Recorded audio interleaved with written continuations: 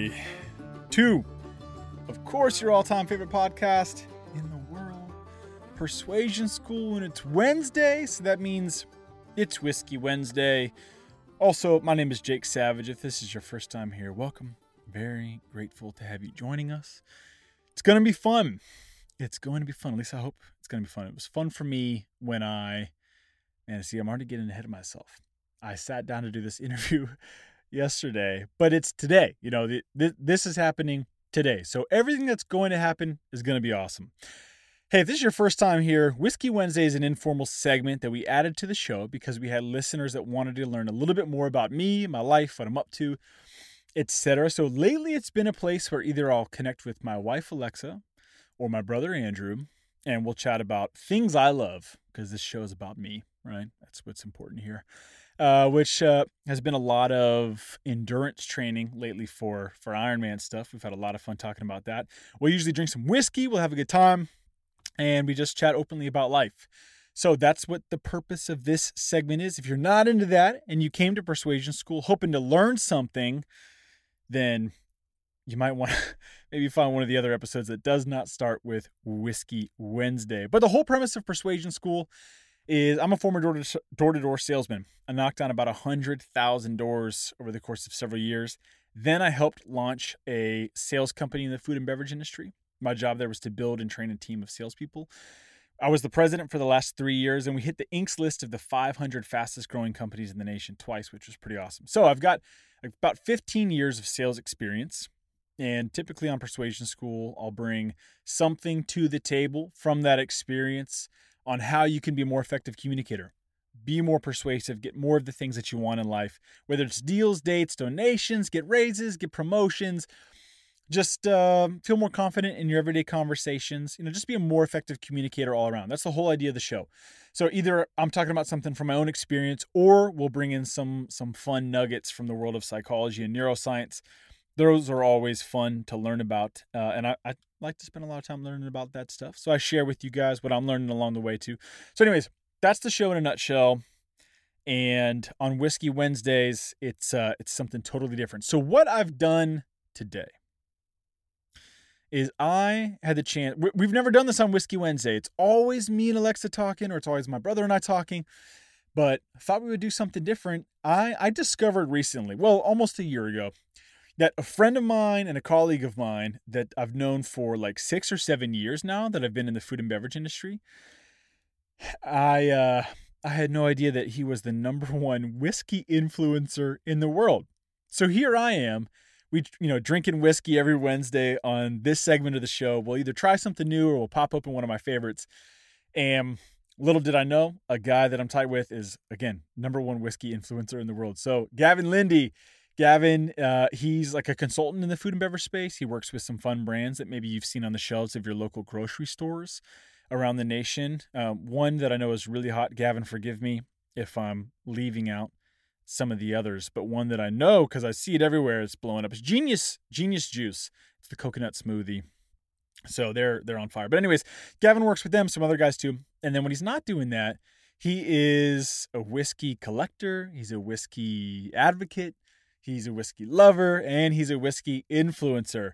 So, yeah, I had no idea this whole time. Guy has over 100,000 Instagram followers, and he travels the U.S. and the world, I don't know, trading whiskeys and trying new whiskeys. So we sit down, we try a drink that I think it's on the top of my list.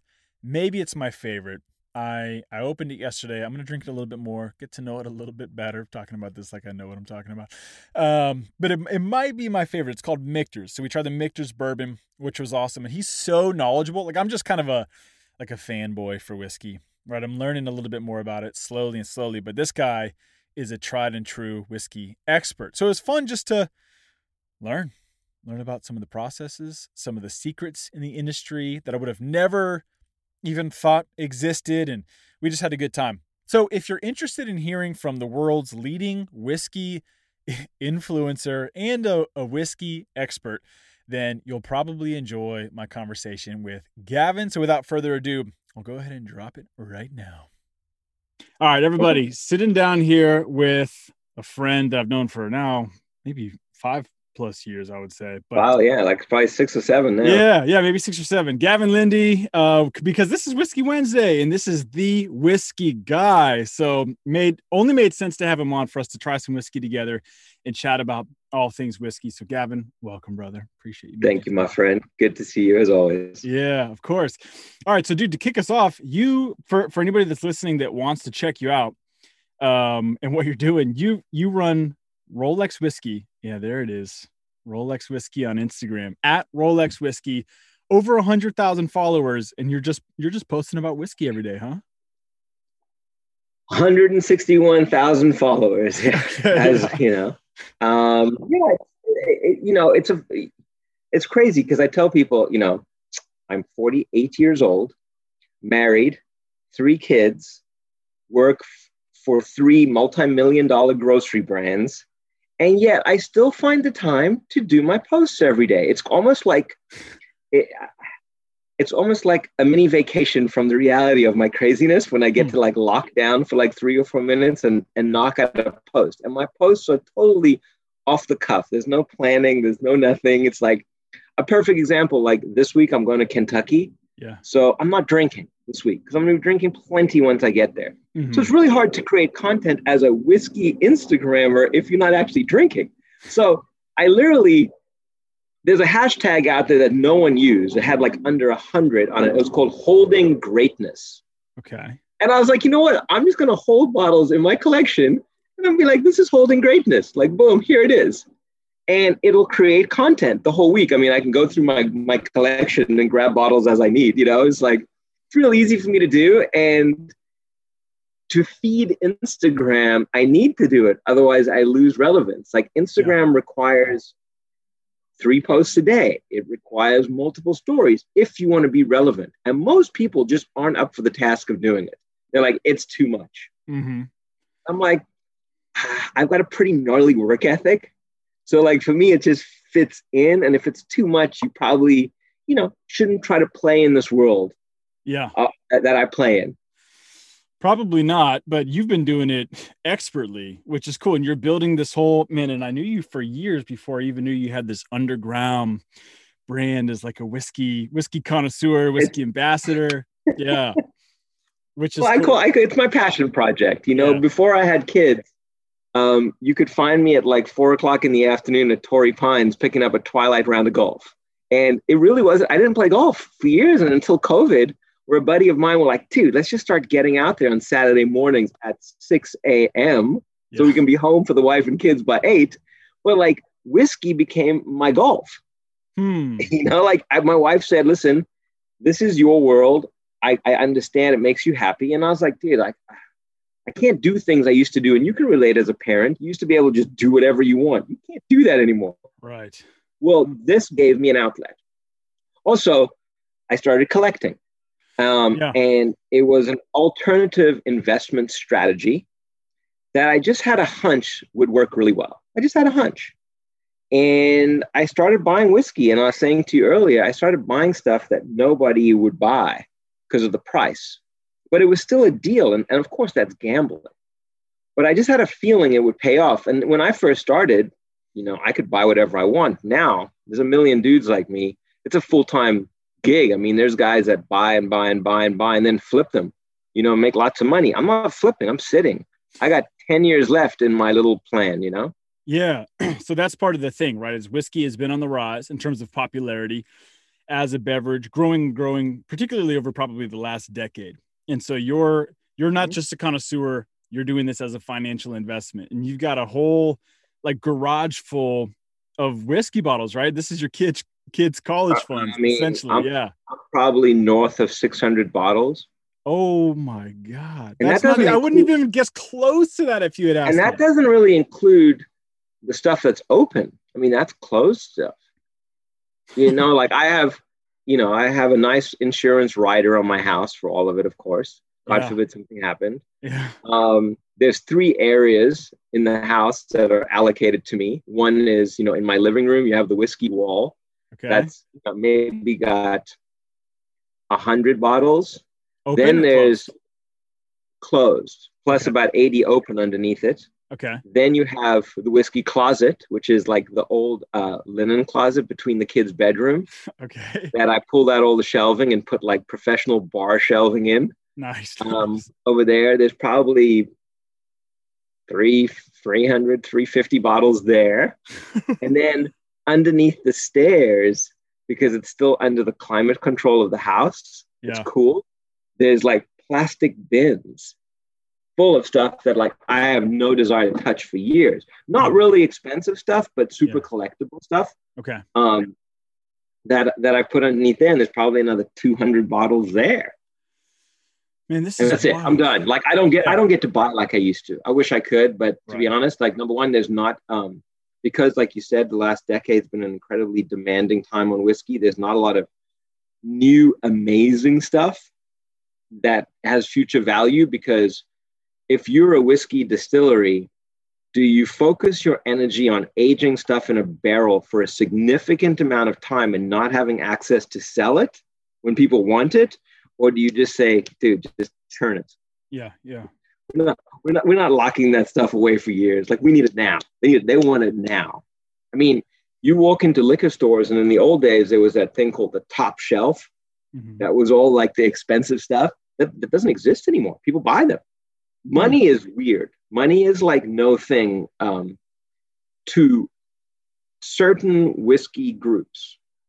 And when I say that, like Japanese whiskey, I just saw a Yamazaki 25 that cost $2,200 at the airport in Narita. They're trading for $12,500 now. Whoa. They maybe make about 100 of them a year and put them in the airport duty free in Japan. That like stuff like that. Most of the whiskey houses aren't coming out with big club bangers, because they don't want to. But what's happened is stuff that was like really easily available is now allocated and pricey. Like E.H. Taylor, a great just drinking bourbon, $59.99, $49.99. It used to be like cases were sent to the liquor stores. Now they're like, you get 4 bottles. They're like, what? What's going on? And so they have to sell those 4 bottles for like $200 because the dirty secret of the liquor industry is, in order for a liquor store to get a highly popular bottle, like a Pappy Van Winkle or something, they've got to buy like a ton of vodka and gin and shitty champagne so that they get allocated that bottle. Because the stores know that bottle is it's going to bring people to the store. So they say, hey, listen, if you put that bottle in your store, people are going to come. So if you want people to come to your store, then you need to put all that other stuff that we, in there as well. And some stores revolt and say, we're not doing that. Yeah. And some are like, some stores, they call it the champagne room. Like you go in the back of their storage room and it's literally like just cases of crappy vodka and gin that they had to buy in order to get one nice bottle. Huh. Wow. But they wanted that bottle. Yeah. Makes sense. The distributor and the person that loses out in the whole transaction is the distillery, because this distillery has no control over the outcome of the price. So they run their company like a normal company. They're like, hey, the bourbon costs me $40 to make. I sell it to the distillery, to the distributor for $60. The distributor sells it for $80. The store sells it for $120. What if the store sells it for $400? You sold your bottle for $40. Like, why didn't you make more money? Why did you sell it for $200? Yeah. Man. And that's where I'm kind of like, man, they got to be like shaking their heads going like, we are losing. Like Pappy Van Winkle is a perfect example. The Van Winkle series, they range from $79 to $425 suggested retail. So figure out half of that price is what they're giving it to the distributor for. Same as the numbers we play in grocery, Mm-hmm. Yeah. You give it for $2, is probably going to end up on the shelf at $4, and everyone in between is going to make their money. Well, some of those bottles go for thousands and people pay it. So why'd you sell it for so cheap? Why did you sell a $40 bottle of bourbon that they're selling for $600? Like, you missed out. Yeah. Jeez. So the game has changed. It's wild. It's wild, dude. I never had any idea. I mean, honestly, like I said, this was like My first daughter was born 5 weeks premature. Mm-hmm. And my wife and I would spend an hour together while she was in the NICU for 2 weeks. Mm-hmm. And I'd open a bottle of whiskey. And at that point, I decided to invest in whiskey as a full fun and also like a distraction. I had no idea this was going to happen. I can't say, oh my God, like I knew. And Rolex whiskey, like I'm the world's #1 Instagram influencer for whiskey. And I don't really like that was never planned. Like, I don't really care. I care about buying whiskey that's worth money. Yeah. Now, the side effect, because I am Rolex whiskey, is I get to do pretty insane stuff. I'm sure. Like if I knock on the door and say, hey, I'm in town, it's going to be a party. They're going to want to do, and I'm so open and honest. I'm like, hey, no disrespect, but like, I don't really want to drink the basic stuff because it's not true to what I'm doing. And I'm not saying I'm drinking multi-$1,000 a bottle. Like, my rule of thumb is if it's under $400, I will open it. If it's over 400, I'm not opening it. Go straight in the collection. Now, when I say if it's under 400, I'll open it. I'll normally buy a backup. Okay. I do want to drink. I enjoy drinking whiskey. I'm fortunate that most of my crazy collection, I've actually tried almost all of it. As Rolex whiskey, I put myself in situations where those multi-$1,000 bottles are around and I get to try it. Mm-hmm. I mean, a perfect example was there's this the distillery called The Last Drop, and they basically find the last drop of whiskey. Like they source, like, let's just say you're Jake's Distillery, and in the back corner, you have this barrel that's been sitting there for like 30 years, but you're not going to go through the whole trouble of bottling it, marketing it, doing all that kind of stuff. It's just kind of sitting there. It's like an antique, but it's still doing its job. They find those barrels and they bring them out. And they do amazing stuff. So a perfect example is, you've heard of Buffalo Trace Bourbon. Yeah, for sure. Buffalo Trace Distillery. Obviously, they're huge. They do, they do the Pappies, they do the Buffaloes. They do almost everything. They do the E.H. Taylors. Well, they found a 1980 barrel of bourbon that was actually 22 years old, but it was put in barrel in 1980. And in 2002, it was taken out of wood and put into metal. I can't think of the name right. Stainless steel that stops the aging process, but the whiskey's right there. Yeah. They released that bottle, and that bottle was supposed to sell for like $6,000. Only like very limited, 100 and something bottles. Well, it's going for $18,000 now, and it's not even on the market for like 6 months. Oh my goodness! And when I say going for $18,000, it's not like it's a dream that you're like, oh my God, like it's gone. The minute these guys list these things, they're gone. And I don't know who these people are. I don't know if they're tech people, crypto people, PPP money from the government people. I don't know who they are, but they are buying whiskey in the $1,000 and they're opening them. That's wild. And it's like I'm not financially in that position. Yes, I have this huge appreciating asset in my collection that I see the same as a house. I see the same as a watch. Like, it's an appreciating asset. It's an investment of mine. Yeah. But there's guys that drink it like it ain't no thing. And hey, hats off to them. If money was no thing, of course I would jump into that. Yeah. Cracking open an 18,000 bottle. Like it ain't no thing. Like, hey guys, we're going golfing. I'm bringing this bottle. I just got it. Oh, cool, bro. How much was your bonus from Goldman Sachs last week? They're like, oh, it's $300,000. Like maybe that's the guy. Yeah, probably. Probably. I mean, you look at the brand that we're going to talk about today. One of my favorites, Michter's. Yeah. So Michter's has a long history and a long story, and it starts from Pennsylvania. It went bankrupt like a million times. It was really dead. And then the current owners, the Magliocco family, like they picked it up, and they wanted to they were distributors in New York. They have a good business, the brothers, and they kind of wanted to have their own bourbon brand. and they found this, and they resurrected it, and they called it Michter's. It doesn't really mean anything, but it's just cool.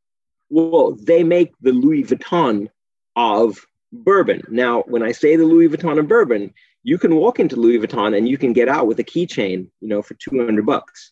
You can also buy a jacket for 30,000. There's a lot. So Michter's has a full range. Like the bottle you picked up, we'll call that the keychain. Like you got a bottle of Michter's. The Michter's 10 that I'm drinking. Yeah. Now you stepped up to like a small purse. Okay. But then they have the big boys, the big baller bottles. Well, the reason why I want to say this, so when I first met Michter's 5 years ago, I was in New York for work, for grocery. And I was invited to their headquarters. Even though they're based in Kentucky, they have an office in New York right on Fifth Avenue. Okay. And I showed up 5 days after the show Billions on Showtime. Yeah. Wags had taken a bottle of Michter's Celebration at a bar and said, I'll just take the rest to go. Now that Michter's Celebration comes in a red box. It's been made 3 times, 2013, 2016, 2019. Retail on it was around $3,000, and it would just sit there.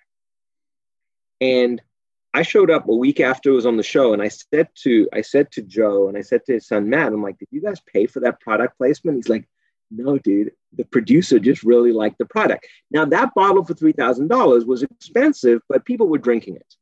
Okay, that put them on the map as far as, like this is a luxury whiskey that you can't get your hands on.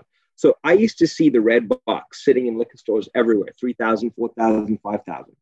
Within 6 months, you never ever saw it on shelf again, and they trade for anywhere from $10,000 to $20,000 like all day long. Unbelievable! All because of that appearance on the show. That was listen. The catalyst. You have amazing whiskey. You have passionate owners. You have a distiller and a master of maturation that, in my opinion, are some of the best in the world. Who will never ever release a product just to release it. If it doesn't meet perfection, it doesn't go anywhere. It doesn't go anywhere. Yeah, it's respectable. So you have that level of professionalism and passion. It's a slam dunk. And that really catalyst that I feel. Now, I met them when I had 15,000 followers, I'm a huge fan of the brand just because I've been there. I've hung out multiple times in Kentucky and seen the level of perfection that they create. Yeah. And they don't spend a ton of money marketing, and when I say spend a ton of money, Jack Daniels, Elijah Craig, Four Roses, these are guys that you'll see everywhere, right? In every corner of the world. Michter's that's not what they do. They're starting to, because it's becoming like very, I would use the word cult in a nice way, but it's a status to drink Michter's. But primarily probably what you've got, right? The Michter's 10. No, everything now, like the cocktails that you're holding in your hand. Yeah. Like they're getting on cocktail menus across, like cocktail menus. So from when I ran restaurants and nightclubs, another thing that the distributors handle are the cocktail menus because they pay for them. Okay. So they go to a bar or restaurant and they say, hey, do me a favor. You're going to make an old fashioned with this whiskey. And in exchange, I'm going to pay for the nice books. Got it. I'm also going to give you a bunch of free cases. And I'm going to swipe my card, my credit card, my expense account every time I walk in. And the bar's like, sure. Michter's doesn't play that game. They're like, hey, we have the best juice. If you want the best juice, this is what you want. So you should see like what they've done in Singapore and Asia. Like, you're talking about like luxury on luxury because they are pouring Louis Vuitton. And it's affordable, like what you picked up. I mean, you can find those in Kroger's, Safeways, Targets. You could find them when you could. For now, I don't anticipate you're going to be able to find them forever. Oh, wow. Because it's so different and so unique and so amazing that they can't keep, it's hard to keep in stock. Man, my mouth is watering. We got to try this stuff. Yeah. It sounds incredible. Have you tried, how does this compare to the rye? Have you tried the rye? Ryes are going to be spicier. Yeah. I like my ryes neat. I like my bourbons when I do drink cocktails. I'm a purist, so I don't really generally drink cocktails. I don't know. My body can't break down the sugars. Okay. I go in the mixed stuff. Just doesn't break them down well. That's why I just like to enjoy the stuff neat, personally. But I mean, I've never wanted to try it with anything else. And when I have it with ice, like some people, it's just always super watered down. But okay. So what I would recommend, if you like the understanding of what ice does, rather leave your bottle in the freezer. Okay. It's not going to freeze. There's no water in it. Yeah. And that way, when you pour it, it's cold. Because what listen, ice is water, and water will open up whiskeys. It also dilutes them. It just really depends on what your palate likes. For me, I'm like obsessed with tasting the barrel. So as close as I can get to what the barrel does is what I want. So you prefer more like room temperature? Room temperature, just sip on it nice and easy. Smells good. So you're going to pick up like vanilla and caramel. Those are going to be your primary bourbon. Man, the vanilla was the first thing that hit me. And there's no burn. There's no nothing. It's just clean. Yeah. And I'm not saying that burn is bad. High ABV whiskeys will have a burn. They have to. It's high ABV. Mm-hmm. This stuff's just clean and it's easy to drink. Just super easy. You got to remember that bourbon's going to be heavy on the vanilla. It's really weird. Like when you go into a rick house where they store the barrels, you'll see this like brown stuff like seeping out. And you're like, what is that? And that's just nature.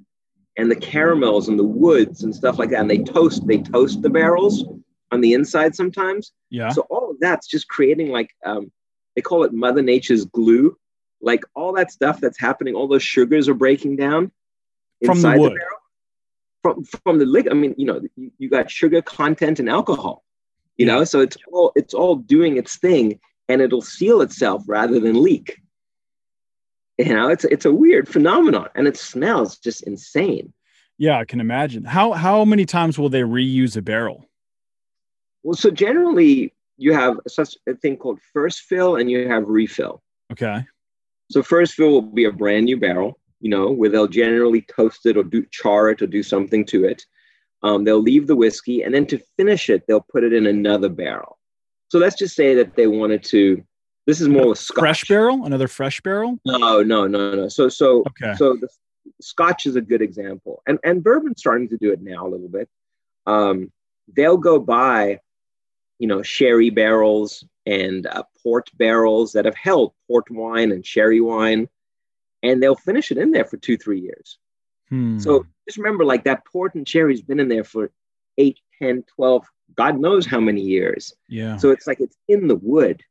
So when you add the Scotch or the bourbon, something in there, it changes the whole game. There's a company now called Bardstown Bourbon Company, also out in Kentucky, and they take bourbon and they finish it in wine. So I don't know if you've ever heard of like Prisoner wine. Yeah, for sure. Very, very high-end wine. They finished their bourbon in Prisoner wine barrels. They did Pfeiffer Favit. They did the same thing. Talk about the experimentation that's going on, because the world is wanting it right now. They want new stuff. Yeah. Well, talk about an experimentation. One trend that I've noticed recently when I go into these liquor stores, and I'm usually just looking at different bourbons on the shelf, just for fun. If I pass through the wine section, I'm seeing something now that I didn't see a couple of years ago, which is bourbon like wine that was held in bourbon barrels. So I wonder if they're just. Well, you've seen tequila finished in bourbon barrels. I have not seen tequila. There's a movement now. They're taking tequila and finishing them in bourbon barrel. So remember that Scotch whiskey, they generally buy the bourbon barrels from Kentucky, and they use them to finish Scotch. So a Scotch will be, if it's just in white oak, it's very powerful. So in order to mellow it out, they'll throw it into one of these bourbon barrels. And the bourbon barrel will bring that caramel and that vanilla, and it'll kind of just tone it down. And they call it finishing. Right. It's finished in this. So most of the time it's finished in ex-bourbon. When I say ex-bourbon, it means it's not first There's no reason to use the first barrel on anything. And nobody ever puts something from one first barrel into another first barrel that I've seen. I'm sure it does exist, but it's normally a refill, a second barrel that's already been used for something else. So just kind of like, I guess it would be like adding a sauce to your food. You know, you already have a great piece of fish, and then you have sauce in a bottle that's delicious, and you finish your fish that's already great in the sauce. Okay. You know, that would be my analogy of how it works. But you have to remember that as the seasons are going, this barrel is expanding and contracting, like wood does. So different things are happening. You know, like think about your wooden door at your house. In the summer, it expands, so you can't close your door like you used to, you know, if it's humid and stuff like that. And in winter, it's no problem. It goes. So the same thing's happening to this barrel inside this warehouse. So what does that mean, though, for the bourbon inside? Different things happen to it, you know, like if it has more space and more breathing room, you know, it gets to do stuff, and it gets tighter, it gets more flavors. I guess it would be like, you know, when it tightens up, it's like doing something sous vide, you know, when you air pack right, it. Yeah. And then when you take it out, it's like a different, you know, it's a different thing. So does that make it tough then to produce consistent quality? Oh God. If it's dependent on the wood? Yeah. Well, they've got the wood down to a science. It's really the master blender who tastes it. Okay. That has to get consistency. You know, like you sit down in some of these warehouses and you're like, I mean, that's a full-time job just doing this. Taste and smell. Taste and smell. Like I did a Four Roses barrel pick. They bring out 7 barrels and they don't tell you what any of them are. And you pick your best, but everyone tastes different. So because they're in different parts of the warehouse. So you know how heat rises? So obviously if it's at the top, that barrel is going to get a lot of action because it's going to be like in the hot months, it's going to be really, really hot up there. Whereas the guys on the bottom might not be as hot, so they won't expand as much. You know, and the whole thing has become a science. It never used to be. It used to be touch and feel. You know, now there's guys that will heat cycle a warehouse. So when I say heat cycle, they will close all the windows, close all the slats. They will pump heat in, and this causes them to get a 5th season. So, you know, we got 4 regular seasons. Now you heat cycle, you get a 5th season, which means you can make a 9-year whiskey in 6 years. Because you added a season. Interesting. Because of the demand. So I don't like that, but it does happen. Yeah, you know, science has changed. You know, there's certain distilleries I walk into, and it's like literally a dude with this long metal tube that's called a whiskey thief. And he will like open the bung hole with a hole that goes in. He'll stick it in and he'll try it. And then you go to other ones that have like literally like, you feel like you're in the ER room. They got like fucking things, all sensors all over them, and like, you know, and there's just a dude at this like massive like computer station, you know, who's just like watching everything there, and you're like, it's a little different from the dude that walked around and tasted it. Yeah, for sure. I feel like that takes away from some of like I do too, but you know, like magic involved in the technology. Yeah, true. I mean, you know, things have to evolve. Yeah, you know, it's real. It sucks. It's real, but you know, it's like, at the end of the day, there's just so much money. There's so much money in this business that, hey, can you be consistently delivering is a big thing, you know, like, because you don't want to, you know, it's the same in grocery. If you're out of stock, you're out of mind.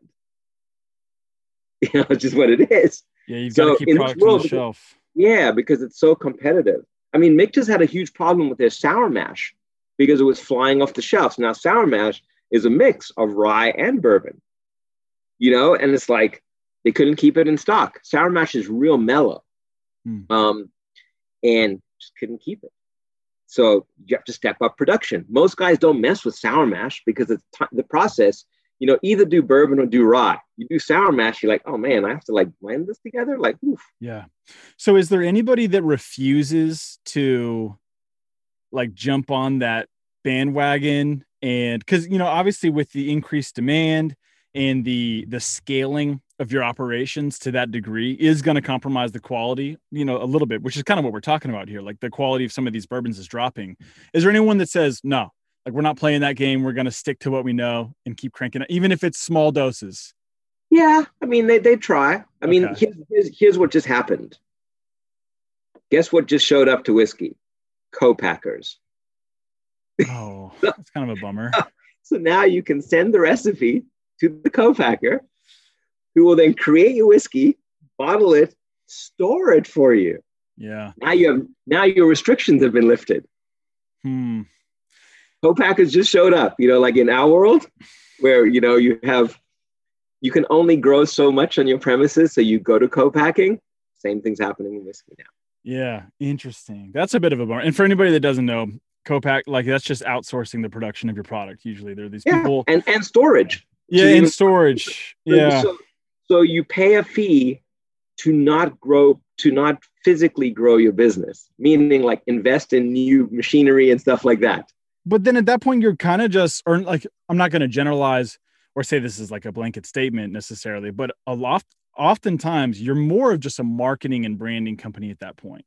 So, because you've outsourced production. Welcome to the new world of whiskey, where there's literally guys who have no distillery, but they're just marketing companies. Yeah. Well, I want to avoid that. I love the magic involved with bourbon. So it's funny because, like, as Rolex Whiskey, of course those guys come to me and I'm like, I can't. Yeah. Sorry, man. Like I'm like obsessed with the purity of what a barrel does. Yeah, sure. And I'm obsessed with Mother Nature and what it does with the seasons and what it does to the wood. Yeah. Like I can't. I get it. Yeah. I mean, I'm obviously not on your level, but I love the stuff and I'm slowly learning more, but that just seems like a turnoff to me, that idea. And, but listen, if most of the market is on premise, bars and nightclubs and restaurants, and they have no idea, and literally they're going through a liquor list and they're like, I'm going to get the XYZ cocktail. Yeah.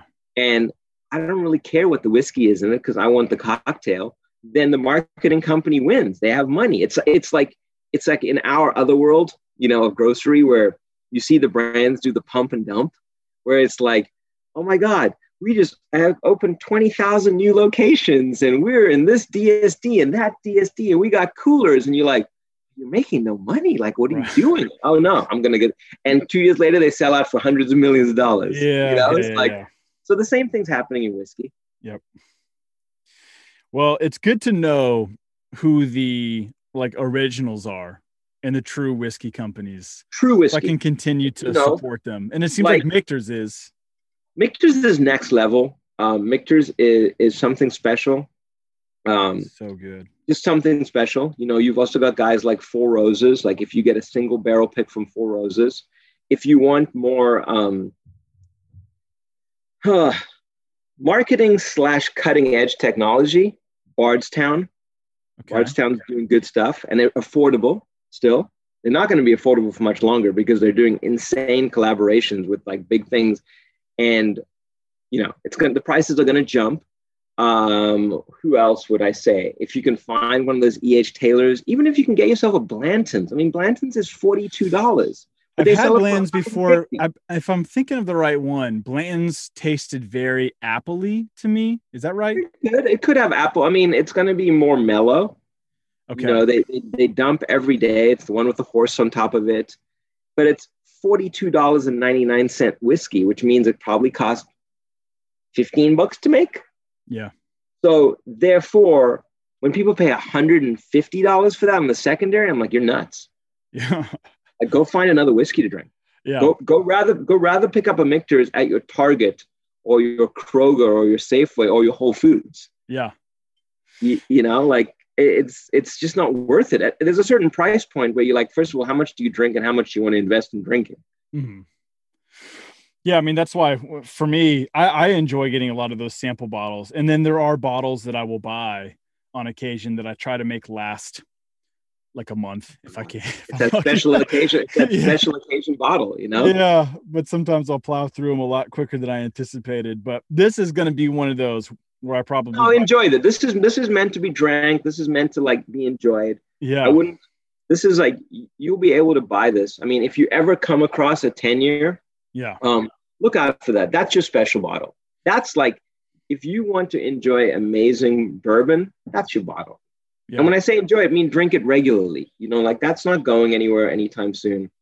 I would say a good price point in a normal liquor store, meaning not like a private one, is if you find bourbon around that $150 point, like that's their actual, it's all factored in. There's no extra margins and stuff like that.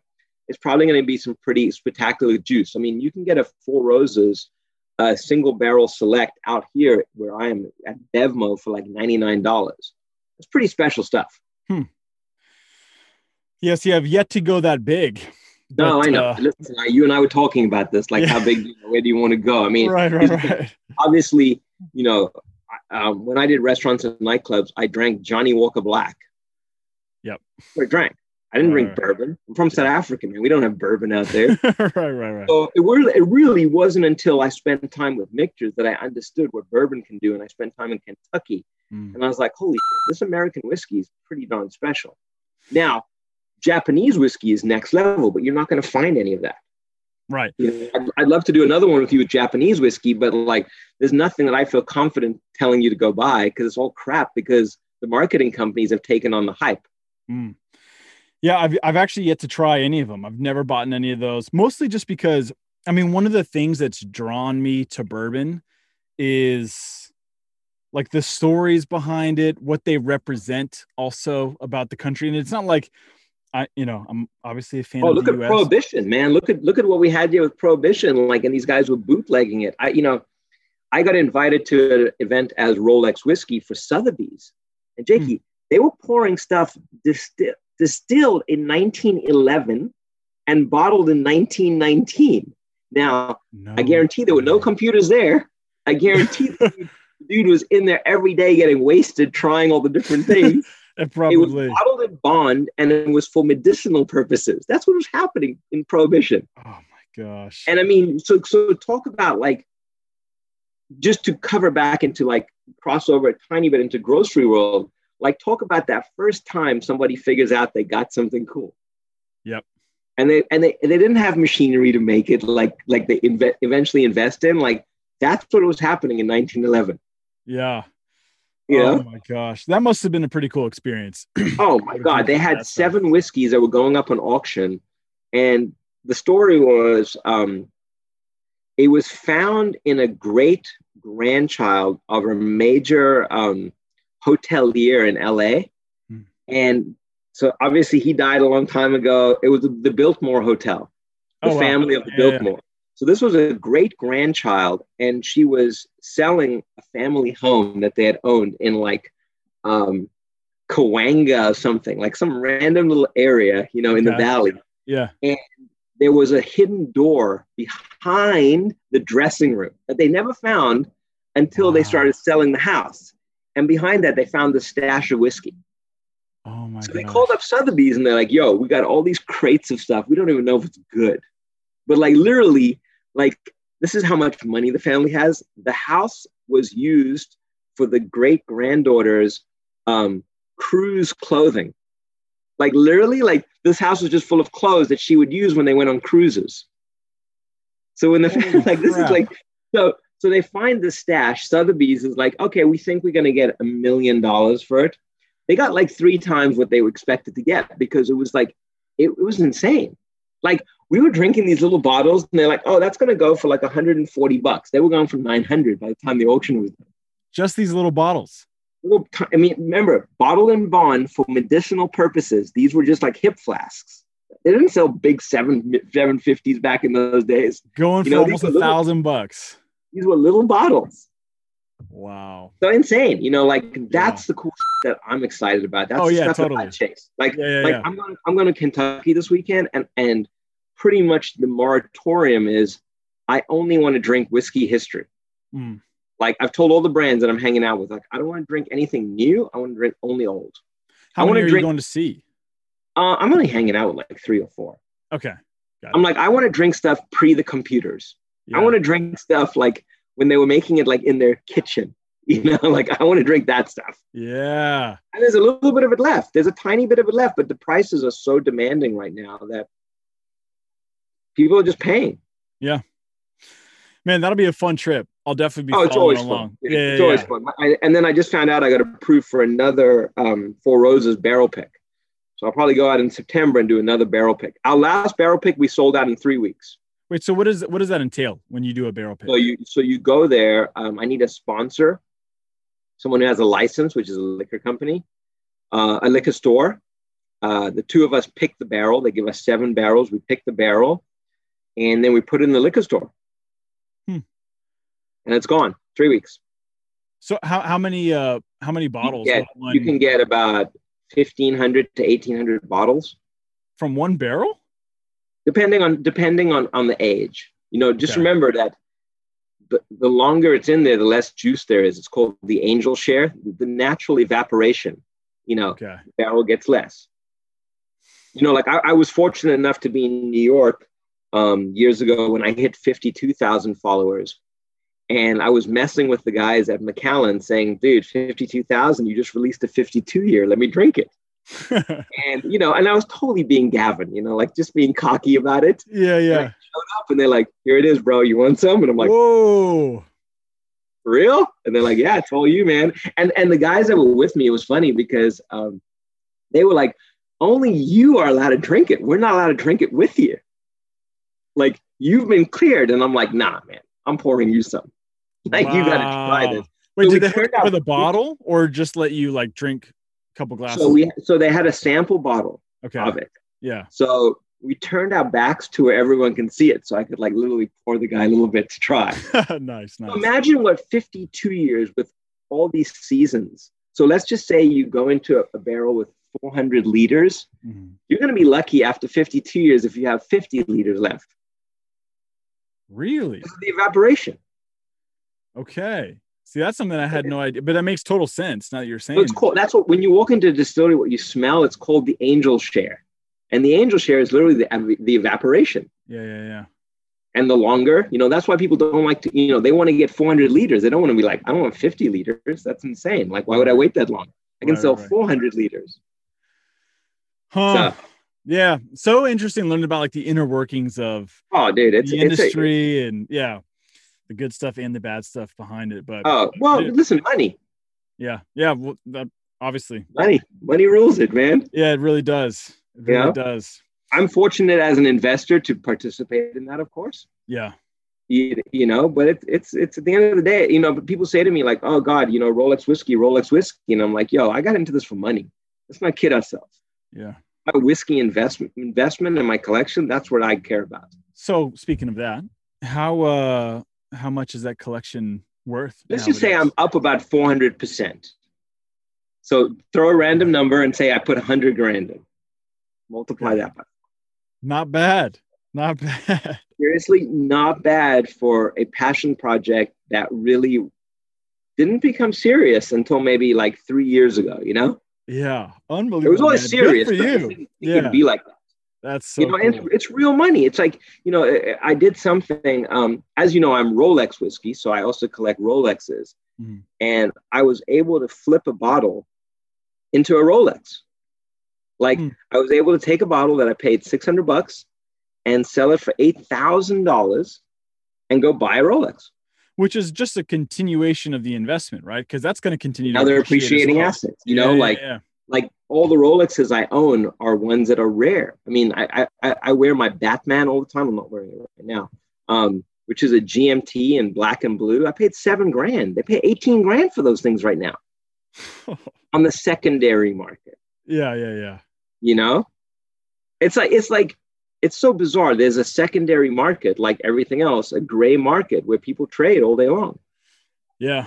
Wait, and you've mentioned that to me in the past, just in conversation, that like you'll have people hit you up from other countries all over the world and want to meet up with you and trade and buy from your collection or whatever, which is pretty awesome. I probably at least get one message a day. What do you have for sale? Wow. At least one. Then I get about 6 saying stuff, right? Then I got no desire to sell. I mean, I'm not sounding cocky.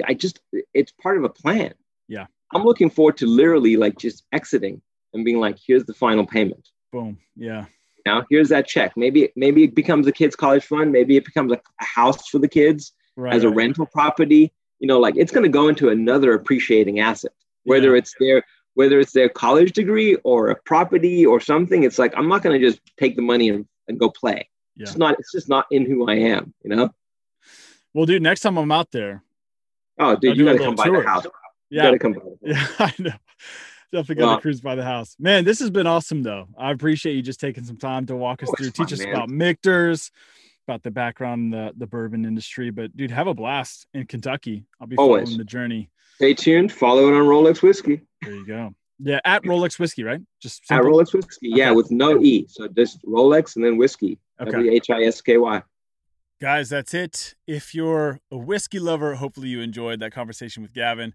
I learned a lot, some stuff that I wanted to know, and then some stuff I didn't want to know, like how a lot of these brands are just money hungry, not actually producing great whiskey. A little bit of a bummer, but now good to know which brands to look out for. So I appreciate that. It was helpful to learn.